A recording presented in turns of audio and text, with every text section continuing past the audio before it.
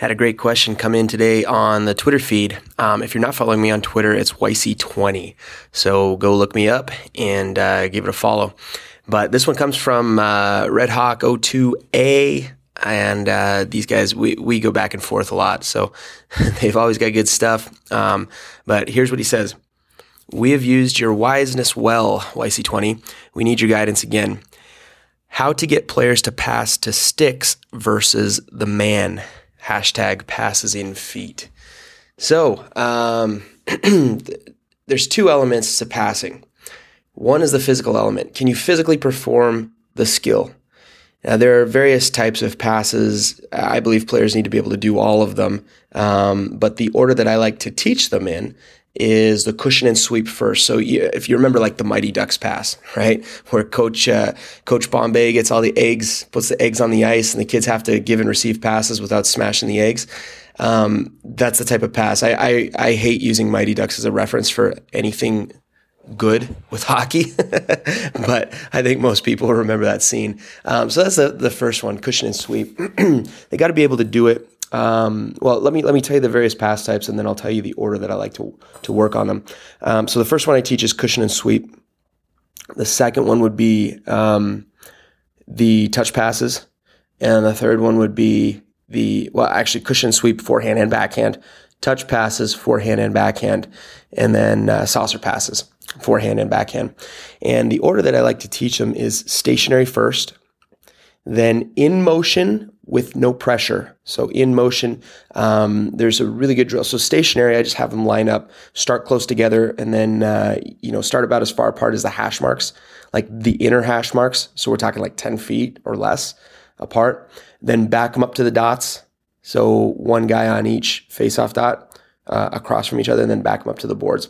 So we work our distance back. The fundamentals of the pass still stay the same no matter the distance, but the velocity that you're passing changes. So when you get further apart, obviously you got to pass harder. So anyways, that's the first step, stationary passing. Next step, stationary passing, sorry, I'm kind of getting ahead of myself here. The stationary passing is where you iron out the fundamentals of the skill. So again, make sure that they can physically perform the skill. After that, it becomes a mental issue of gauging speed and then gauging how hard or soft you need to pass to be able to get the puck to the right area where the player can skate into it in motion. So the next step would be working on the passing in motion with no pressure. So a good drill for that, and I know a number of these are on the blog, so just look them up. But synchronized passing. So search that out on the blog. Synchronized passing is one where, again, they're staying close together, but they're in motion. So the players get used to leading the receiver with that pass. Another one is butterfly passing. And this is one where they start close together and then butterfly out. And so they go down the ice passing close together. And then one guy goes to each swings out each direction. Now they come back doing cross ice passes. Another really good pass once they're kind of beyond that. So again, the steps are learn the physical skill standing still, apply the physical skill in motion with no pressure. And these drills, butterfly passing and synchronized passing, that can be done at half to 3/4 speed. Then you want to get them a little bit more full speed type drill. And one of my favorites for this concept is the center lag timing. And that's definitely on the website as well. If you're not familiar with the website, it's weisstechhockey.com. So just go there, search it out. Center lag timing is a great one for that. And as they're getting into this, you're reinforcing the idea of, hey, we're not passing stick to stick. We're not passing to the player.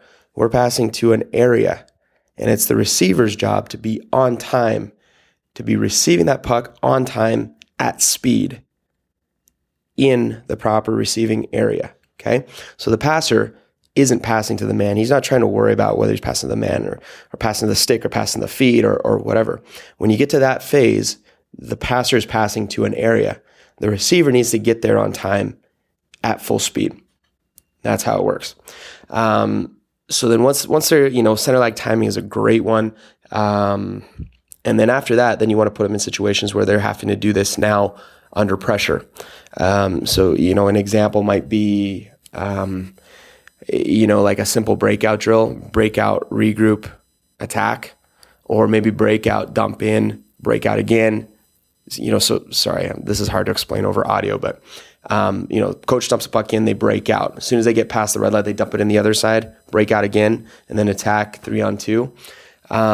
You can do that with no pressure to get them used to the patterns, but then add a forechecker, just one forechecker. So you got one guy putting pressure, trying to mess up the breakout.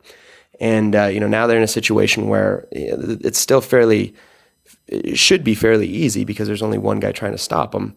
But that one guy is putting a little bit of pressure, forcing them to get their head up, forcing them to perform this skill under pressure. And, and then add a second forechecker. And then pretty soon you get to where you're, giving them opportunities for full-blown game pressure using the skills that we're talking about, in this case, passing. So that would be a quick progression and a quick, way that I would work on it. But going back to what I said at the very beginning, there's two elements to giving and receiving good passes: the physical skill and then the mental side of it. So once they've got the physical skill nailed down, passing, like at the beginning, it's physical skill is a big part of it. But once that part is nailed down and they can perform the physical act of giving and receiving a pass, then in my mind, it becomes about 90% mental. And the way that I know this, and this is true, this holds true almost any age group, as long as the kids are beyond that minimum required, like that kind of that minimum level of capability, as long as they're beyond that, where they can physically perform the task. If they're looking sloppy in practice and you threaten to make them skate ladders, all of a sudden it goes from looking sloppy as can be to, wow, all of a sudden it's a completely different team, 100% better, just because there's a threat of push-ups or ladders or something bad on the line. And you can, it'll happen. I promise you, try it, experiment with it. Next time you're looking sloppy in practice, say, hey, would you guys rather do this or would you rather skate ladders? Because right now, practicing it this way is not making you any better. In fact, it's making you worse. You guys are reinforcing bad habits here. You're reinforcing sloppy play. And if you're going to practice like this, you'll end up playing like this. So I'm not going to let you guys make yourselves worse. If you don't want to focus, we're going to skate ladders. And all of a sudden, passing's crisp, stick to stick. Kids are flying, it's looking great.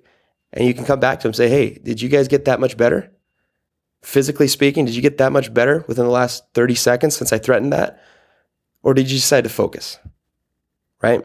When you get to that minimum level of capability achieved, really the passing game is really 90% mental. Like they need to get their heads up. They need to look and say, how fast is that player moving? Where's the receiving zone? How fast do I need to pass it to get it there? And then pass a hard, laser beam pass into the receiving zone at the right time. And that's it. So hopefully that helps. But let me know. Let me know if you implement any of that. Let me know how it goes. And